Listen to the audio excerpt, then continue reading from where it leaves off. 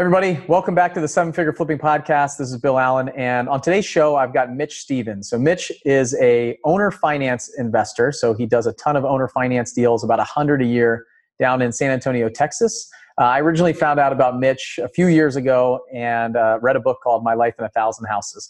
I was on his podcast recently, and we got along so well that I asked him to come kind of share his strategy with you guys. Because I feel like right now, we're in a little bit of transitional time potentially. Things, as the real estate market changes and morphs and adapts and adjusts, we have to be flexible, and we have to figure out other exit strategies from time to time. So I thought that like selling houses on owner finance for our wholesaling community would be a great thing to hear about. Now, what I want you guys to be careful jumping down rabbit holes and doing lots of different things and losing your focus, because there's lots of shiny objects out there, and I get that. But there's some amazing content and information here that Mitch shares with us of reasons why you should be using this as a potential exit strategy to build your portfolio. And we talk a lot about raising money and some of the other things. And so the ability to raise a bunch of private capital, you have the deal flow that's already coming in as a wholesaler or potentially a flipper that's marketing directly to sellers. So this is a great strategy to think about as using another exit strategy. So dial in the business you have right now, think about this and how you can implement it and bolt it onto your company. And Mitch has got some incredible takeaways from this podcast. So we'll jump right in right now and kind of hear the conversation between me and Mitch Stevens. So here we go. My name is Bill Allen, and I'm the leader of a group of elite house flippers and wholesalers called Seven Figure Flipping. We don't brag or show off our success, but instead let integrity and stewardship be our guide. We are dedicated to helping people unlock the freedom they desperately need. If you ask other real estate investors, they will say to keep your secrets quiet.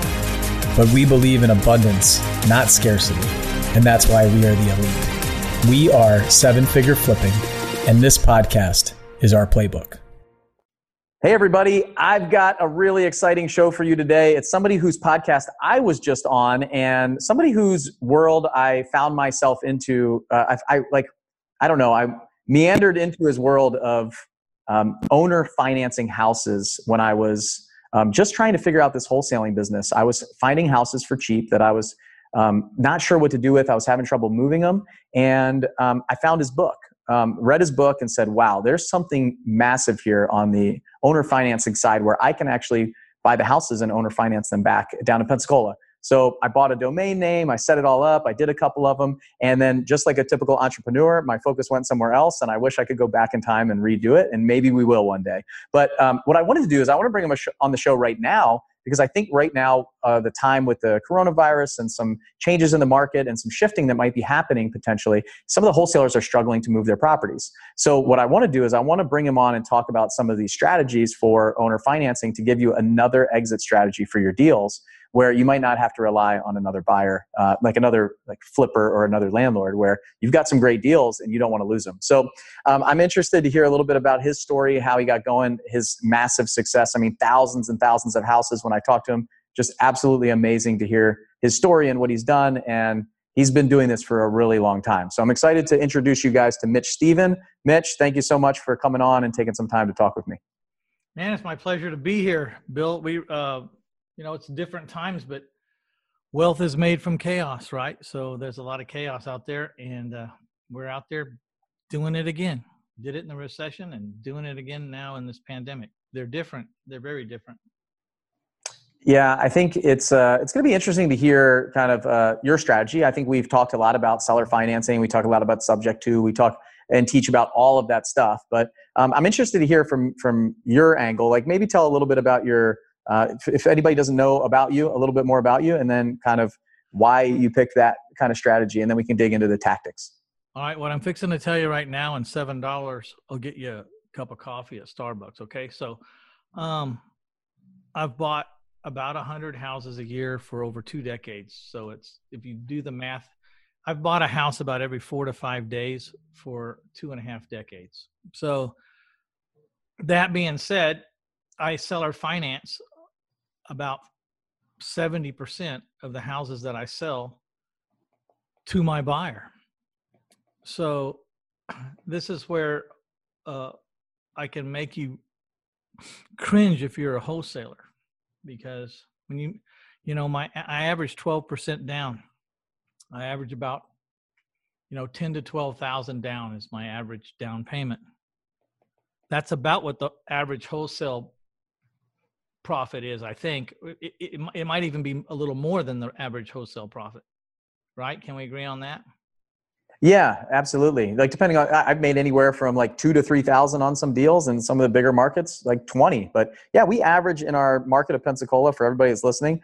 I started averaging about 8, and we're probably around 10 to 12 now. And then in Nashville, we probably average around 16, just a bigger market. It also cost me a lot more to get the deal there. But yeah, absolutely. Like 10 to 12,000, I'll take that every day of the week. That's perfect single double right there, right?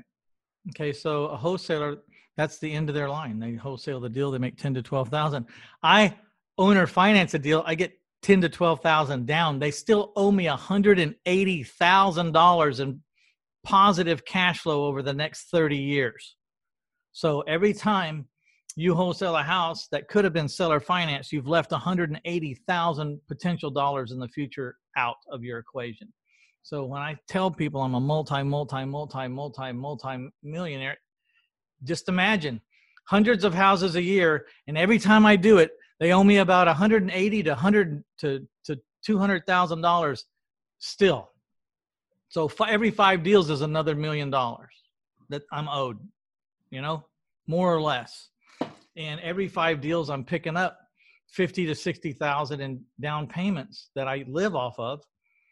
And I'm not a landlord. If the air conditioner breaks, it's not my air conditioner. I sold the house on payments. So it's been a great industry for me.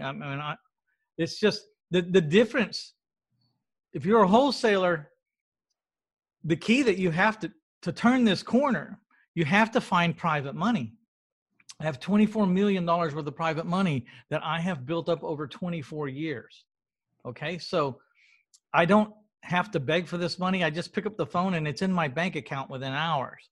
And it's money that's tailored towards my strategy. So here's a perfect example. I'll borrow, let's say I can get all in a house, and I'm just using some numbers. I know the numbers too, so don't trip over the values here.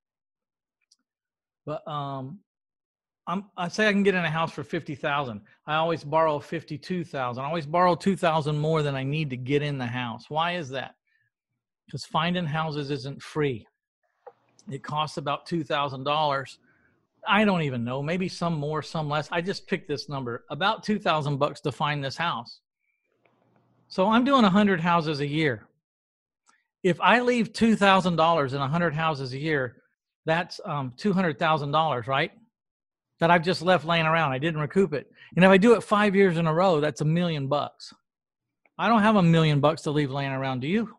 I don't. So I always borrow the extra $2,000. I never borrow over 65% of what I can sell or finance the house for. And so in this case, I'm borrowing 52. I'll turn around and I'll owner finance this house for 100 to 110,000. Let's say 110,000 with 12,000 down. And I'll carry 98,000 at 10% for 30 years. No balloon, no need to refinance, no call, just 30 years fixed for at 10%. So they owe me about $850, and I owe my lender, I'm borrowing this $52,000 at 8%. So I owe $350. They owe me $850. So I'm collecting $850. I pay my $350. I keep the $500 in the middle. If you have a 360-month, 30-year note, and you're owed $500 positive every month, that's $180,000 that you're owed in the future. Now, the note's probably not going to go 30 years, but on the day we ink that agreement, I'm owed $180,000 in positive cash flow. And I picked up $12,000 in down payment to make that happen. Plus I recouped $2,000. So I have $14,000 in my pocket and I'm making $500 a month. You do that 8 times. I do that 8 times a month. So I don't know what's 8 times 14,000. 10 times 14,000 is 140. So 114,000, something like that. No, 112,000. No, it's amazing. Like 134,000. Wow. And then you got me doing public math now, Mitch. I got to do public math on the podcast. Let's just really figure it out. I left my phone upstairs, so I don't have my phone. But this is living proof. Yeah. You don't have to be a mathematical genius to make a lot of money in this. But I failed math. I really struggled at math until math became something I could deposit in my bank account, and then I kind of got better at it. But I still function highly off a $2 calculator that I bought at the dollar store, which is the most confusing thing about the conversation. I went, why the hell's a calculator cost $2 at the dollar store? But anyways, I hold it up to the sun. I get it charged up in $14,000 times 8 deals. Tell me what it is. Okay, I'm going to do it right here. I got my calculator. 14,000 times 8. 112,000. I told you. You were right. You're right. I was a bad one. I should have never mess with a fighter jet pilot guy when it comes to numbers and calculations. So 112,000 is what I picked up for the month. My partner and I can eat pretty good off that. I guess it's a little over $50,000 a piece. I think I can live off that. And then we created 8 times 500, which is 4,000 a month positive cash flow. And month after month after month. So I have like 300-400 houses that are owing me more or less $500 a month every month. Office overhead's like 28,000. So, what you don't get is you don't get depreciation and you don't get appreciation because I'm selling these houses. So there's one other step, you use quick flips and wholesales and retails and temporary cash flow, which is the note, because a note is temporary because it's not going to last forever. It has an expiration date. Most notes in the United States last 7.5 to 8 years. Even a 30-year note will only last about 7.5, 8 years. So it might be a little higher now, but let's just say they last 10 years, especially dealing in the economic areas that I deal in. Maybe the notes last 10 years. So you have to take the wealth that you make from the one-time cash strategies, the flips and the retails and the wholesales, and the temporary cash strategies, the seller financing, and you have to buy into a forever strategy, which I bought. My forever strategy, it's obviously something you rent because rent will go on until you say it doesn't. And I chose boat and mini storages, because it was the easiest thing to rent. It was the easiest thing to evict people out of. And it was the easiest thing to give a rate increase on. Like, if you have 1,600 doors around a lake where you live, and you just start at the beginning of the list and you start raising everybody $4. And by the time you get all the way around to the end of the 1,600, you just start over again, $4. Well, every time you raise, what's 1,600 times 4? All right, now you're really doing it. 6, 12, 24. Get your phone out. 1,600 times 4. 6,400? Yeah, so every time I make it around that horn at $4 a month, I got it. Increase. I've increased $6,400 a year. And, there's times you can raise the rent 5 or 6. Like when it's 107 in Texas in July, I'll raise the rent $6 or $7 because no one's going to move out over $5 in 107 degrees. But that's a month, right? That's a month. Yeah. So 6,400 a month. That's 64. That's like $80,000 a year. Yeah. Right. Because I made it all the way around and increased everybody's rent $4 while it was 107 degrees outside. Yep.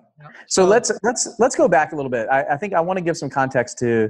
You just laid out kind of dropped a bomb on most wholesalers, right? So the whole concept basically is you got this wholesale property that comes in. Instead of turning around and selling that contract to a flipper or a landlord or an Airbnb person or a developer, or whoever you're selling it to, your buyer's list, you make a different buyer's list, right? Like I'm making a owner finance buyer's list. So what you're doing is you're taking that contract, that deal, you're raising private money, you're actually purchasing it, and then you're turning around and selling it on owner financing. So I want to ask some questions that's probably going on in some of these people's heads is, number one, like what kind of houses is this? What's your target for a house?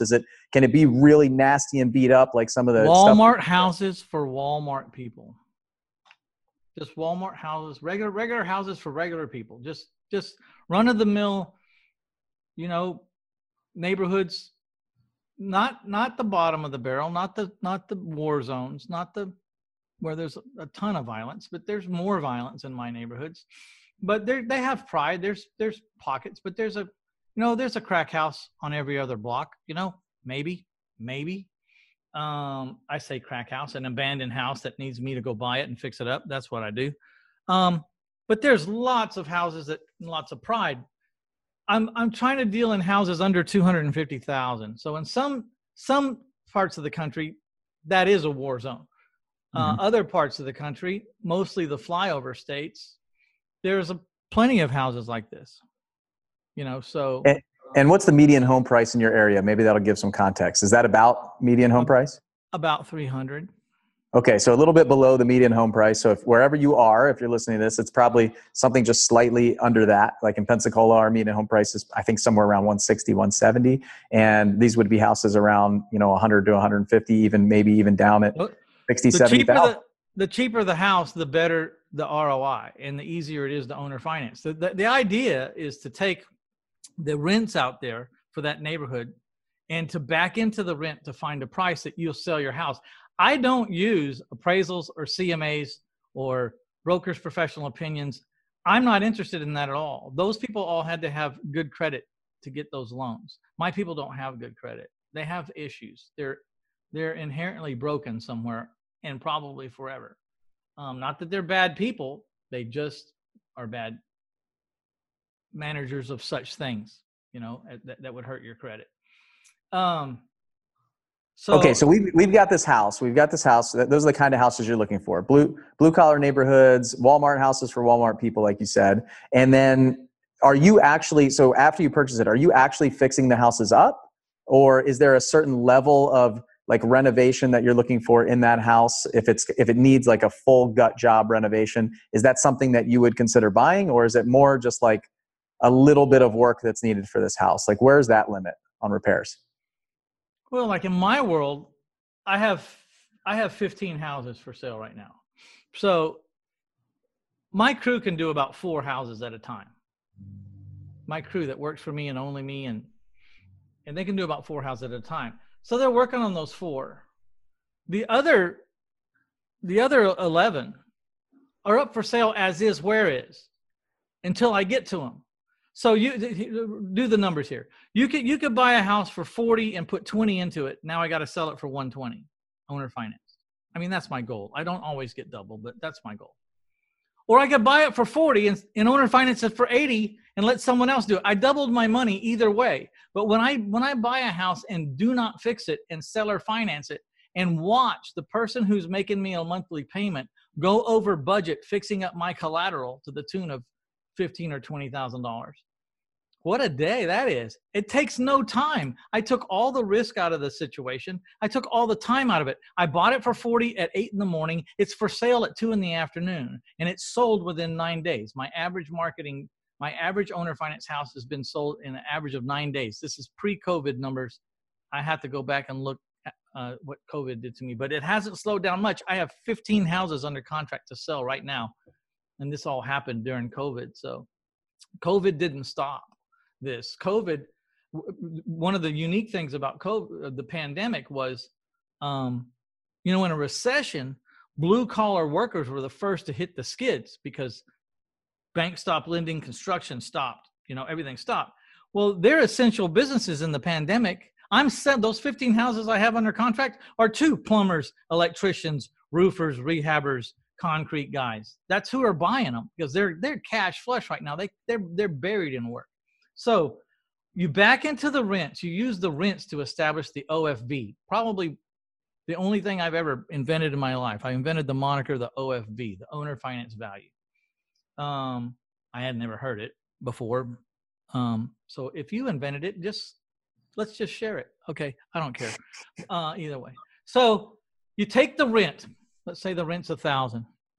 Subtract the monthly taxes, property taxes, and insurance. Let's say that's $150. $100 for taxes and $50 for insurance. Don't split hairs with me here. Just follow the theory. That leaves $850 this renter has for principal interests. Okay. because out of his $1,000 rent, 150 has to go to these two entities, insurance and property taxes. So 850 is what he has for principal and interest. So I just multiply that times 115, which is because that's easier than finding a 4 variable calculator program. I multiply it by 115. The 115 represents 30 years, 10%, payment 850. It's going to solve for the balance. If you multiply 850 times 115, not point anything, it's times 115, comes out to be $79,750, right? Which is, I got 97,750. I like your number better. 97,750. Which in my world is 98,000. I always round off, and I always round off in my favor. So 98,000 is what this man can afford to borrow 30 years at 10% and have a payment of 850 plus or minus a few dollars. So if $98,000 is what he can borrow, then what's the price of the house? I add 12% on top, and that number is going to look a lot like 110,000. So in my example, I'm right on, 110,000 minus 12,000 down, because my minimum is 10% down, but I never shoot for minimum. So I added 12% for a down payment. You know what I mean? I try to always do better than minimum, at least, So I got 12%, I got 12,000 down. So 110 minus 12,000 is 98,000 at 10% for 30 years. If you get on your calculator, it's going to be right around, right around $850 a month. And if you do 52,000 at interest only at 8%, you're around 350. So, I mean, these numbers are I'm not rounding them off. I mean, I'm not getting them to the penny, but just follow the theory here. So I get paid, in this scenario, $12,000 to create a $500 positive cash flow, of which I am not a landlord. So the problem with being a landlord is you get the rent, you don't know if you can spend it. You don't know if you can spend it or not. Because if the air conditioner breaks 3 days after you hammered the check for the rent, then you're going to have to give that money to the air conditioner man. And apparently it was the air conditioner man's money. And when I was a landlord, I did a hell of a job collecting money for the air conditioner man and the electrician and the plumber and all that. I was collecting the hell out of that money for those guys. Boy, they loved me. I just I'd bust my butt. I'd collect all that money, and then I just hand it all out to everybody. And it wasn't much left over for me. Now as the owner financier, by the way, when you're a landlord, Bill, when's the last time you got $15,000 in a non-refundable landlord deposit on a rent house? Or 25,000 or 30,000. Has anyone ever walked up and given you $50,000 as a deposit, non-refundable, on a 3-bedroom, 2-bath, little 1,200 square foot rent house? Hell no, they never have. I've had $50,000 down payments. I got better chance than the landlord ever had to make a big down payment. If someone tears up my house and leaves, and I'm a landlord and I've collected, $1,500 first month rent and $1,500 deposit equal to the rent, so I collected $3,000. They tear up my house. I can't fix the carpet for the $3,000, and that's the first thing to go. If you collect $15,000, hell, you can fix a house. You can have some money left over, But people who own houses don't tend to tear them up. People that rent houses tend to tear them up and leave. People that own houses tend to fix them up and stay. And it makes common sense, right? I mean, I really don't have to get any statistics out on this. The carrots are all in the right place for this to happen. Yeah, so I like that. You got the owner finance value, and then you've got $110,000 purchase. So I'm assuming that you're basing your offer. You're going to then back out your offer based on that.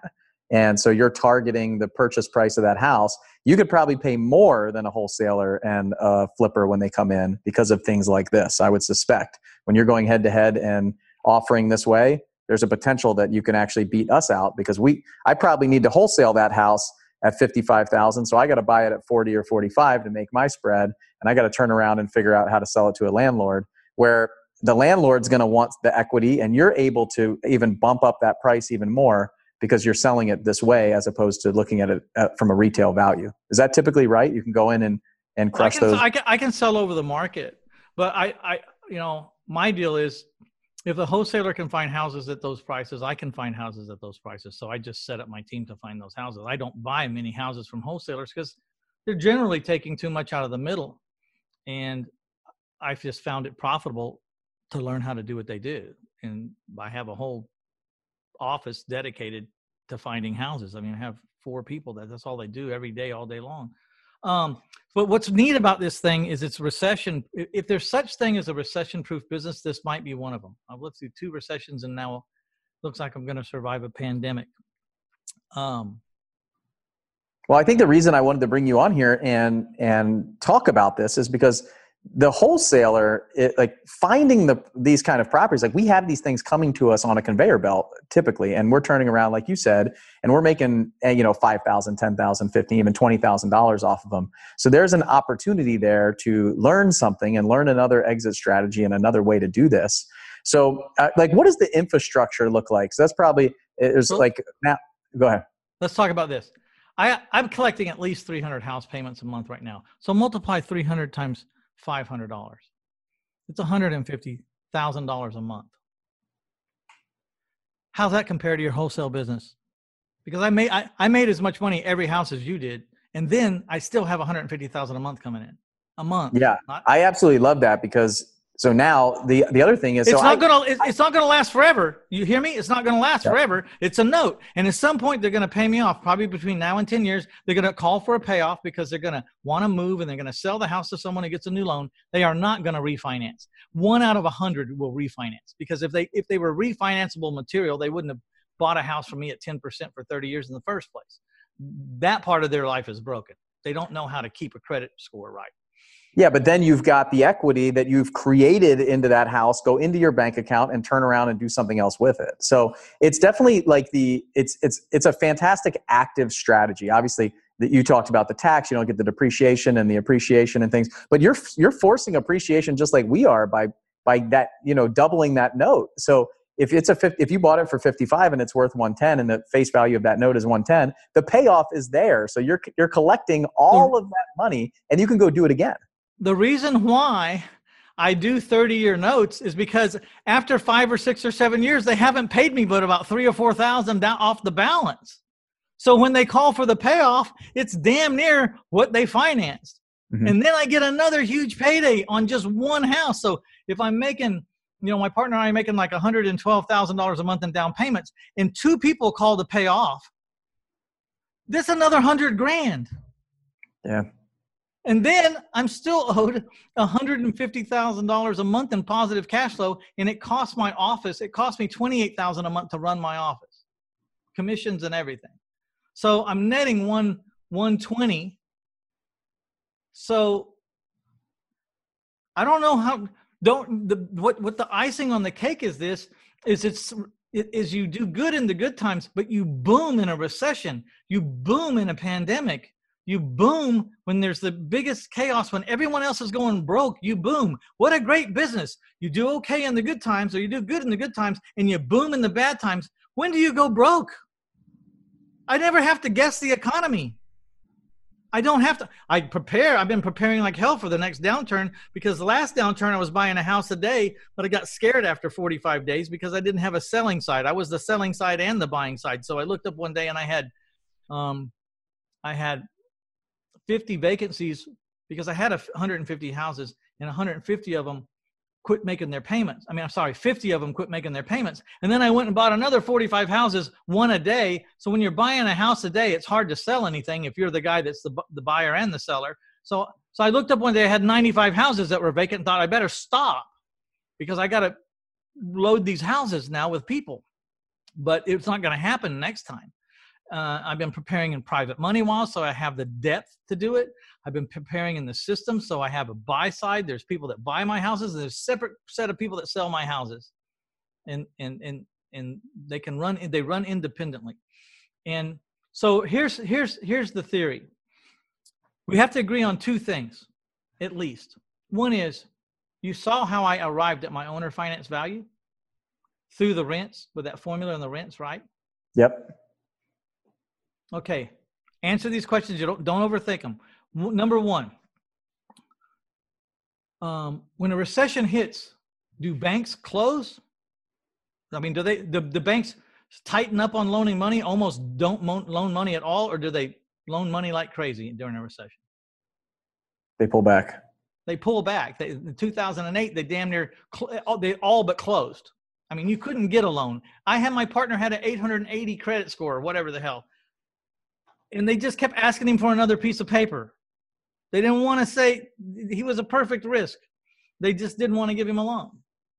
Finally, they had to, but he had an 880 credit score.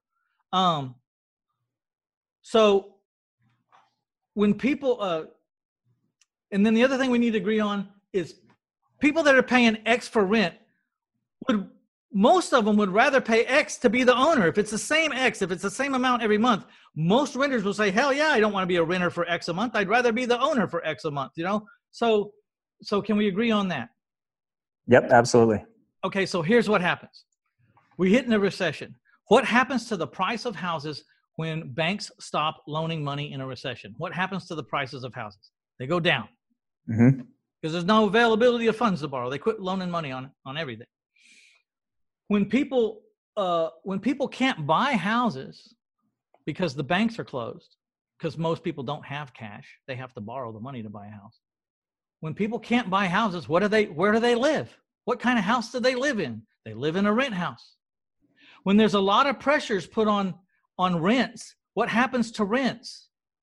When there's a lot of pressure on rents, rents go up. And when no one can buy, then everyone's a renter, then there's pressure on rents and rents go up. Rents go up during a recession. So rental houses and seller finance houses are a good play during a recession. But here's the kicker. What is my owner finance sales price based on? It's based on the rents. So in the middle of the recession, I have the only in appreciating sales price in the nation, because I'm offering seller financing equal to whatever the rents are. The rents are going up in the recession. I'm using my formula to establish my price. So I have the only house for sale whose price is appreciating in the middle of a recession. And to top it off, I'm buying it at the low of the low because sellers can't sell because banks aren't loaning money to buyers. Here's why this business is so great. If you have private money, and I want to talk about private money before we go. I didn't need any banks to buy these houses. I had private lenders. They were loaning me the money. They were not even flinching. They were running out of the stock market. They were cashing out of the stock market because what happens in a recession to stock prices usually? The stock market goes to hell in a handbasket. So they're all trying to get out and they want someplace to do. So they're handing it to me. I have more than enough money to buy these houses. I don't need a bank. And then my buyer didn't need a bank to buy the house from me. So in the recession, I'm the only guy open on both ends. I'm buying houses like a madman at the lowest prices I've seen in 15 years. And then I'm selling them for more than I've ever sold them for before. And get this, I was buying houses for $27,000. I used to buy that same house for $55,000, but then the recession hit. So now it's cut in half. It's down to $27,000. But now I'm selling it for $59,000 because the rents are going up. I'm selling over 100% of the acquisition price. I'm selling the market price, because if you went into those neighborhoods, the reason why those houses were selling from 55 down to 27 was because they were 90% cash sales, because banks weren't loaning and only the wealthy guys were coming in like sharks now and buying these houses. And I'd buy a house for 27 and the next day I'd have it up for sale for $59,000. And they'd come in and the realtor would go, man, there's no way this house is worth 59. There's 20 comps within 3 blocks of here, and they're all say that this house is only worth $27,000. And I would say to them, you have your opinion and I have mine. Please move along. There's another person outside that wants to come in. That guy comes in and he says, man, they raised my rent to $1,200 across the street from $1,000, and you're offering this house for $1,100 a month. Can I buy your house? I say, sure. You just need a decent down payment since you don't have really good credit. You have 12 or 15,000 down. They say, I can come up with it. I say, okay, well, I'll sell you the house. So I would prove the realtor wrong in a matter of days. I was doing this renter a favor, because in 30 years from now, I wonder what the rents on that house will be. His payment's going to go to zero. I wonder what his payment will be in 15 years. Mine is a fixed 30-year note. There's no incremental increases. Rents, are going to go up every 5 years. There's going to be a substantial difference in rents, typically, right? Well, this payment stays the same. And they get the appreciation. In 30 years, what will that house be worth? What will this man's rent house be? What will he get from a rent house if he's renting? So it's a perfect scenario. I love it. But here's the key. Go to 1000houses.com. Check out Private Money Changes Everything. For $1,000, I'm going to show you how I raised $24,000 and specifically how to get people to ask me if they can loan me money. That's my goal every time. I don't ask people to loan me money. I tell people what I do. The light bulb goes off and goes, hey, can I be one of those guys that makes that 8-10% money? They ask me. There's 7 steps to do it. And every step begs this person in front of you to ask the next question that you want them to ask. I have a very special way, I like to call it NLP, right? I say things that make them react a certain way that get us into the room of the conversation I want to have so they can see what I want to show them, but it's going to be all their idea. I make them 6 times ask me the question I want them to ask me. And it's very easy. You have to put up the numbers. I just had a guy call me yesterday. Mitch, I did your presentation to an attorney yesterday like you told me to. He said and did exactly what you said he would do. Exactly. And I closed, and he's loaning me money today. I said, okay, good. Yeah, we talk a lot about raising money, and I think it's interesting timing too, because now's the time, at least for my company, is we're not necessarily buying a bunch of houses anymore right now. Like we've had this transition, so we have a lot of money, like other people's private money in the bank. This is a perfect strategy to put it, and you're putting people's money to work for long periods of time potentially. So it's an interesting conversation to have with them where they have IRAs, 401ks, self-directed accounts, things like that. It's a perfect avenue to put them in. I have a lot of people that want to lend to me for very long periods of time. And so it's a little bit different money than what you're specifically talking about when we teach a lot on the wholesaling and flipping side, where people want their money there for like 6 months or 12 months, like more of a hard money lender. You're having a conversation where, hey, there's a lot of people out there, you show them IRAs, 401ks, different kinds of lending where they're seeing monthly payments on a regular basis. I'm assuming you're paying your lenders monthly, so they're seeing that income come in. Yes, because I don't want there to be any anxiety for them. The anxiety is just from the first to the first to the first. If I didn't pay them for 5 years and the interest accrued, it'd be a huge amount of anxiety for a long time. Is this guy really going to pay me? Yep. So use taxfreefuture.com to, if you have people that need to self-direct their IRAs, I strongly suggest taxfreefuture.com, because there's all these videos on what they can do once they roll their money into a self-directed account. And a large part of that is how to be passive and loan your money to people like us, where you get a real piece of collateral. You either get paid as agreed, or you get a piece of collateral that's even better than that agreement. So, that's one of the reasons, I started taxfreefuture.com, is because I was helping so many people convert from the traditional IRAs and everything, where the yahoos in Wall Street were in control of their money. I was helping so many people convert to self-directed IRAs with checkbook control that I decided I needed to get more involved in that business, because I was converting a lot of people. And I was having to educate those people all the time on what they could do. Everybody one-off. So I said, I can't do one-off anymore. I'm going to make the videos and explain it all one time, and then they can just watch the videos, and I don't have to do it anymore every time I talk to a person.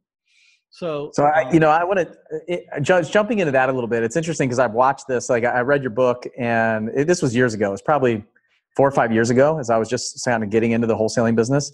And I've got an interesting story about one I did using your exact strategy, and I think it'll help the listeners to see what's possible here.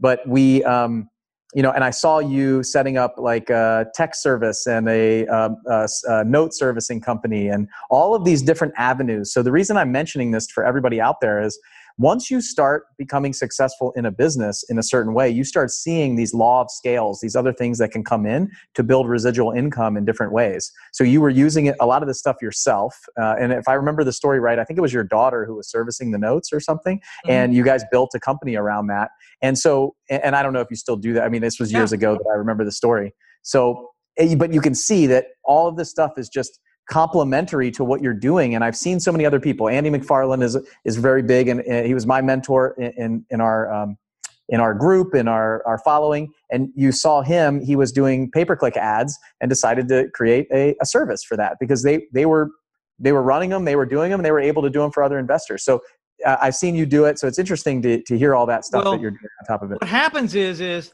let's just use a real simple example.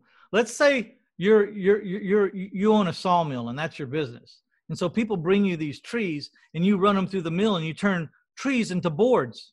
Well, what you're left over with is a bunch of sawdust. Now you got to pay to take this sawdust away, or you can figure out what you're going to make out of sawdust because you got this free sawdust here. Are you going to poison it and use it put it in bags and use it for ant repellent that you can sprinkle around your house?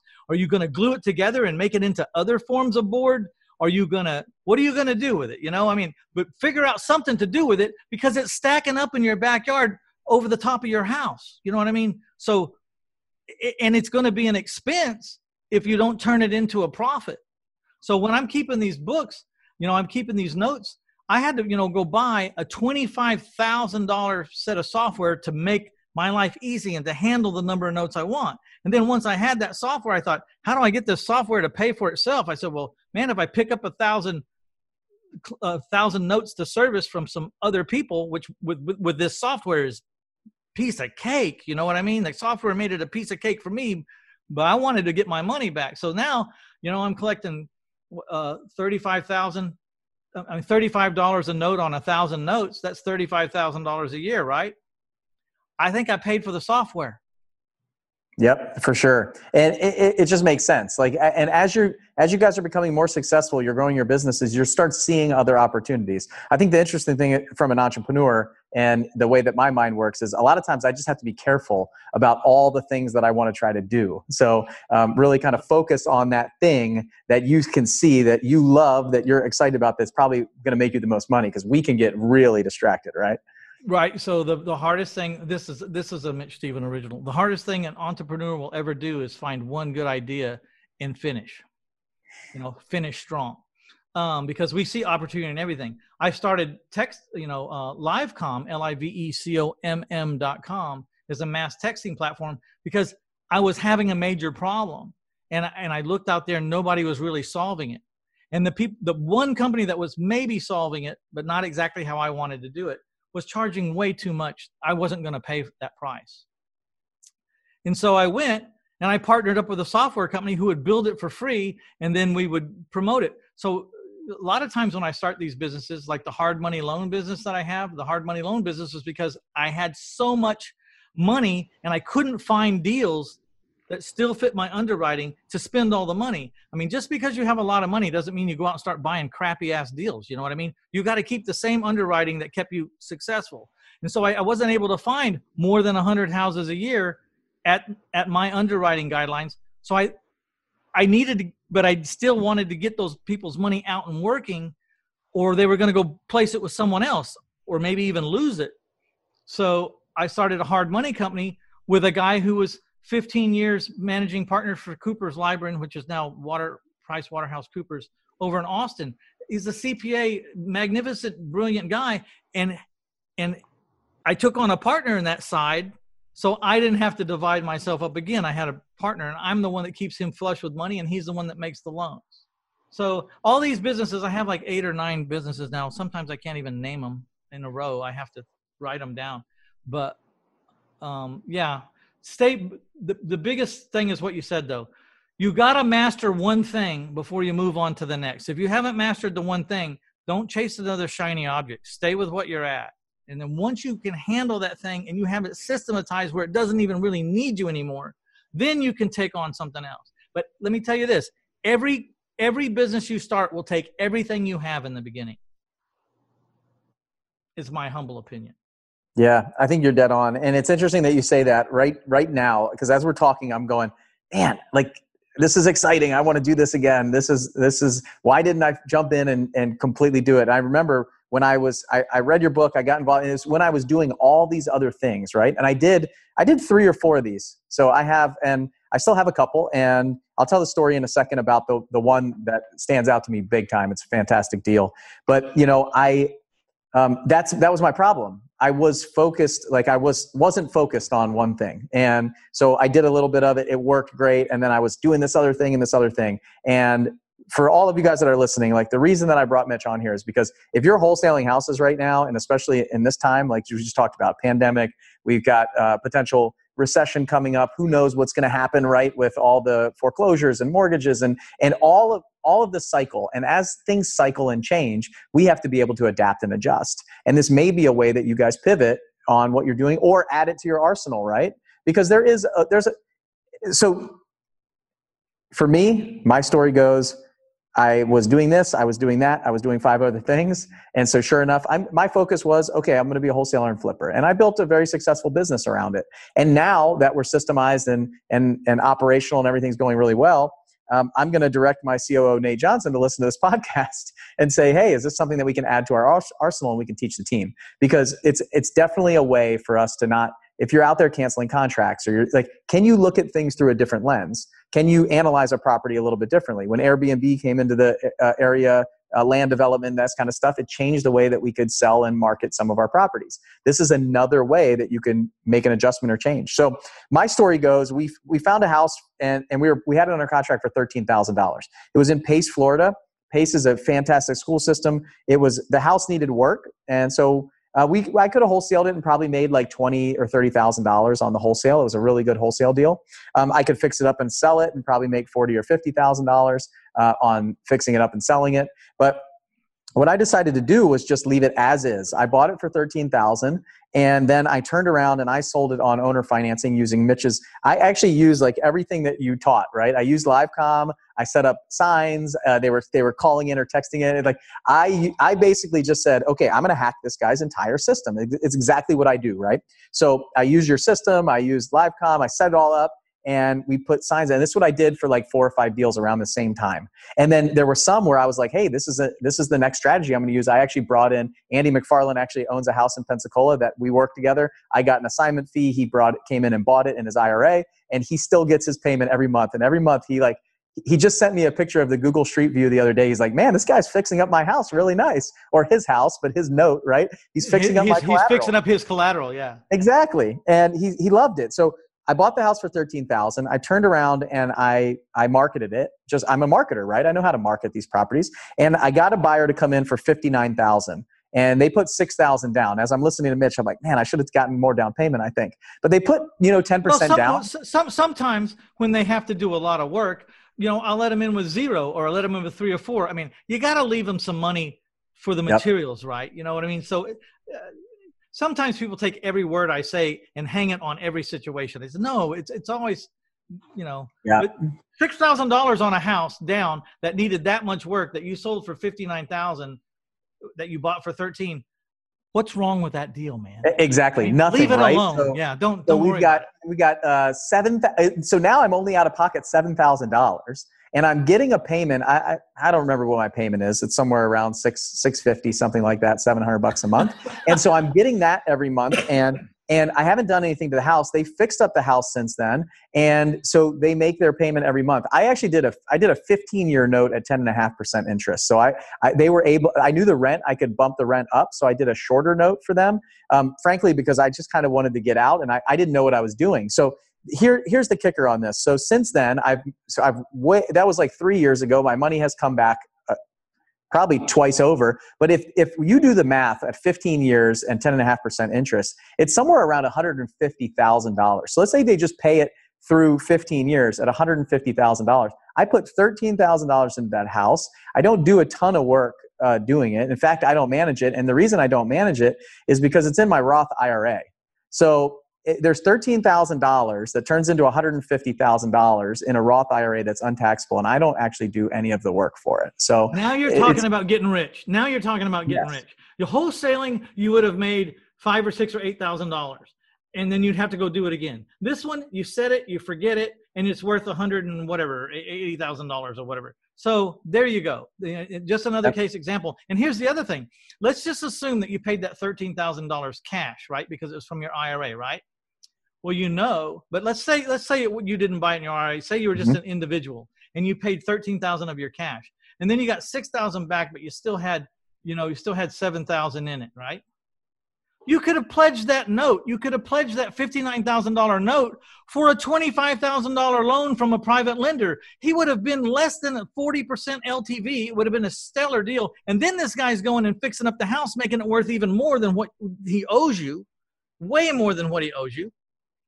And so this guy's going to end up having like an LTV of like 25% LTV, and you're going to get back not only the 7,000 that you're out, the 6,000 of the down payment, and then you're out 7,000. You're going to borrow, instead of borrowing just the 7,000 you need to get made whole, you borrow 25,000 from a private guy. You get your 7,000 back, and you got $18,000 more to go buy another house. And that's the power of private money. That's called hypothecating your note. You couldn't refinance the house because you didn't own it anymore. You sold it to that man on payments. You sold it to him. Keyword sold.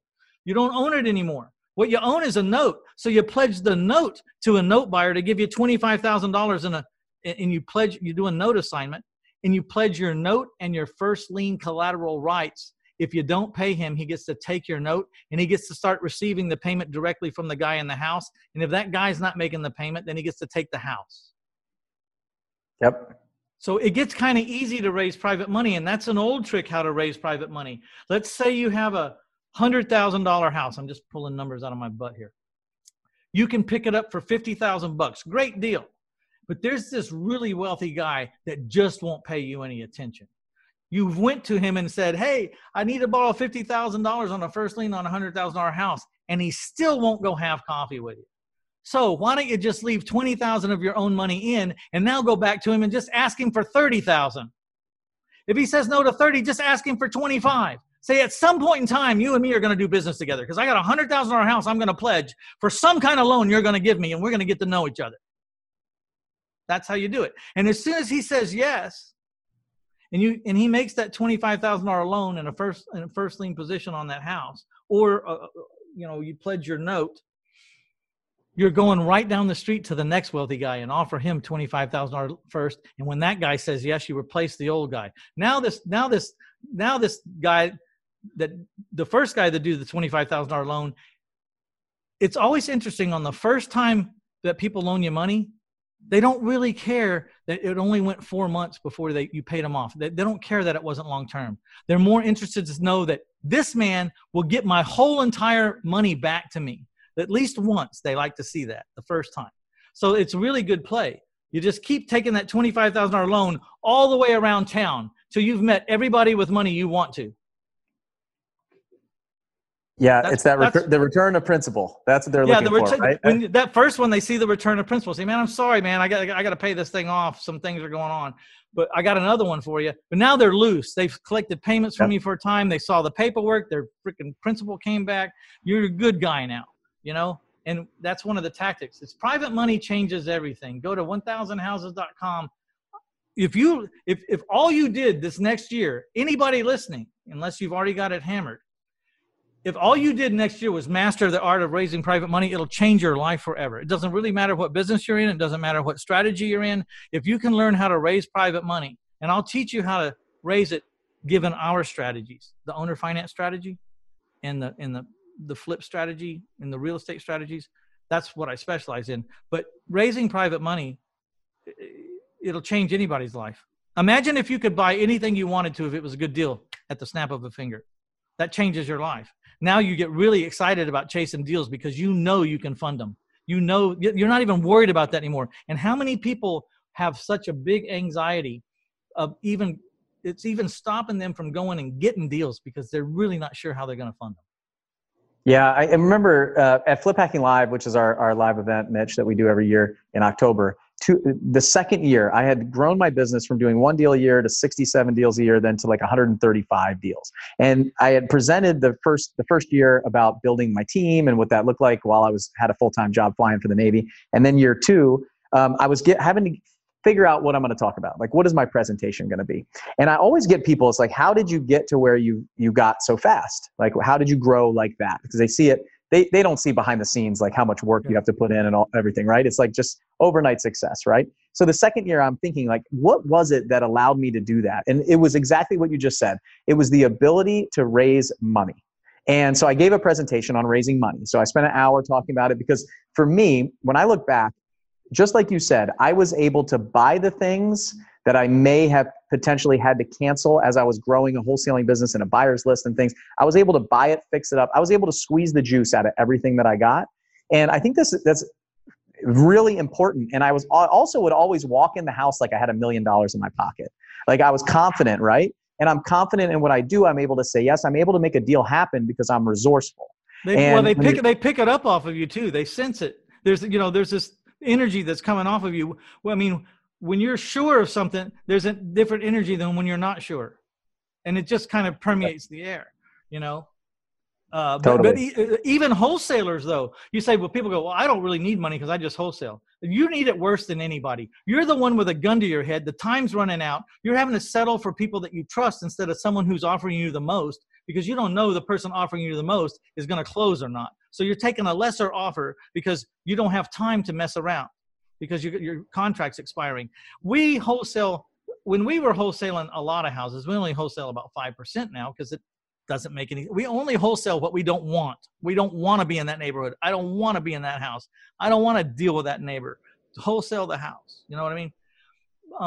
But when we always took the house down with our own money so that we could slow down, calm down, maybe do a little bit of the pennies that it took to change the price a lot.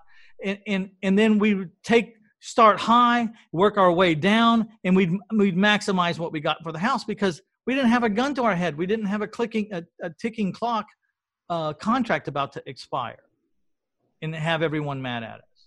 So using private money, we used to use that, though, in my younger days, just to give everyone a tip. I don't know if it works today with the price of houses, but in my younger days, we could buy houses for $15,000 and $20,000 in San Antonio. And so we would just put them on credit cards. We just bought houses on credit cards all the time. We'd go in the bank and I had 10,000 cash advance on this card and 10,000 cash advance on that card and 5,000 on this card. We'd go buy the house.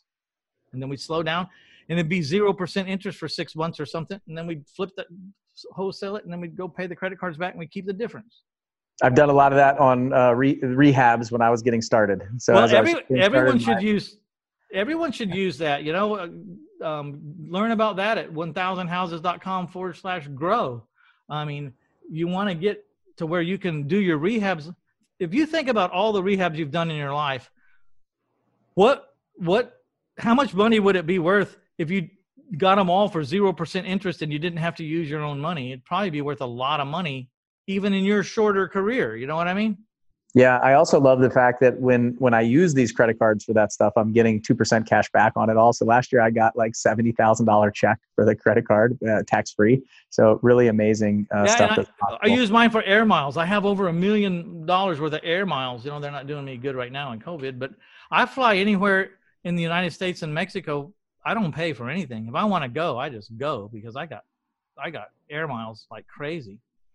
So, well, I think we gave them an incredible strategy to take and use and decide if they want to implement it. And I'm really excited for some of the. I'm sure that we got the wheels turning in a lot of people's heads. Wholesalers, flippers, anybody that's in our world, other real estate investors that listen to the podcast.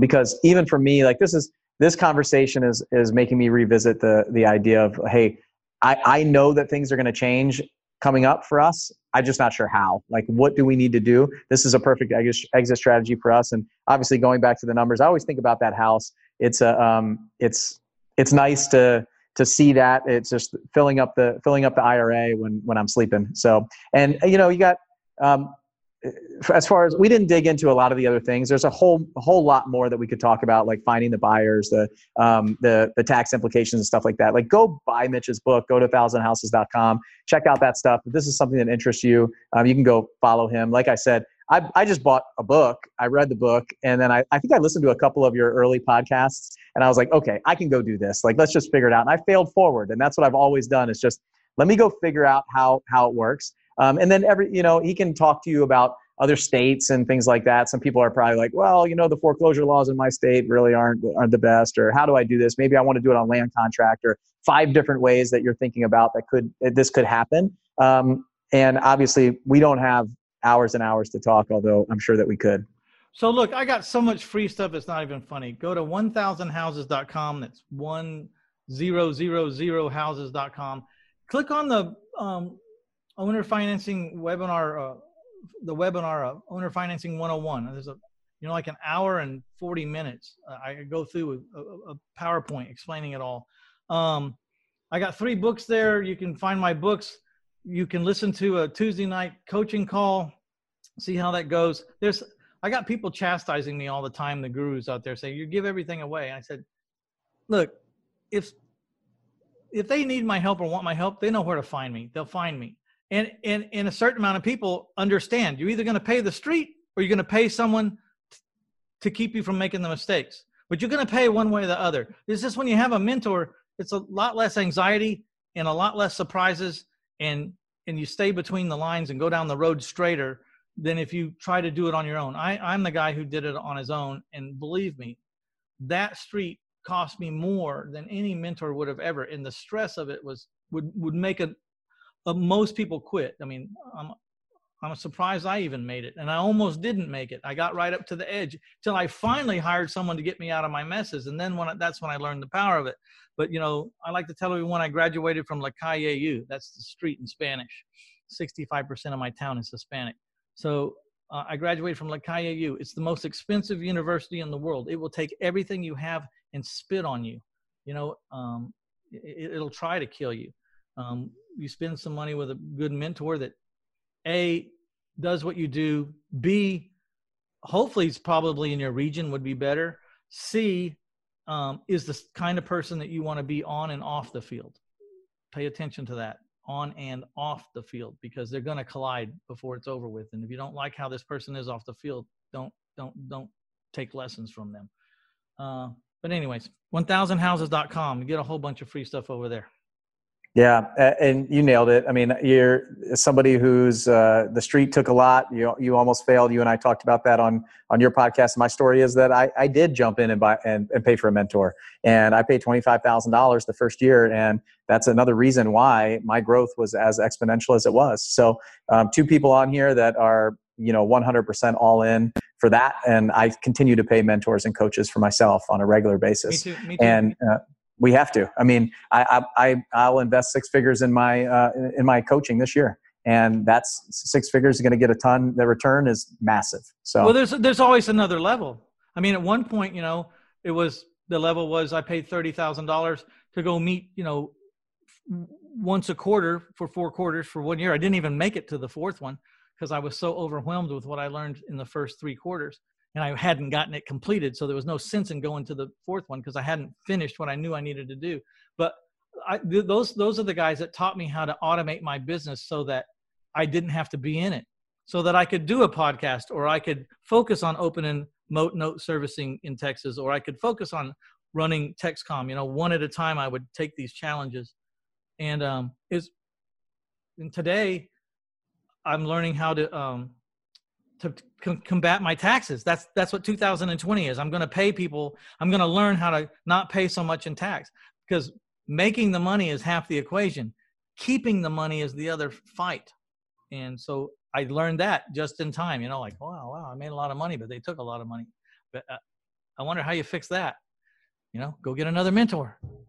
Yep, exactly. So, Mitch, thanks so much for sharing this stuff. I'm sure that a lot of our people are going to reach out. Go ahead. You got someone over there going like this. Tell him to shut up. It's going over 40 No, minutes. I don't. I have my COO texting me saying, "Hey, our Same Page meeting started 10 minutes ago. Are you coming?" Okay, I'll let you go, man. I said, "I'll get there. I said, "I'm having a conversation that I think we might want to talk about anyway in about 5 minutes. So we'll get to it when we can." So I appreciate you coming on.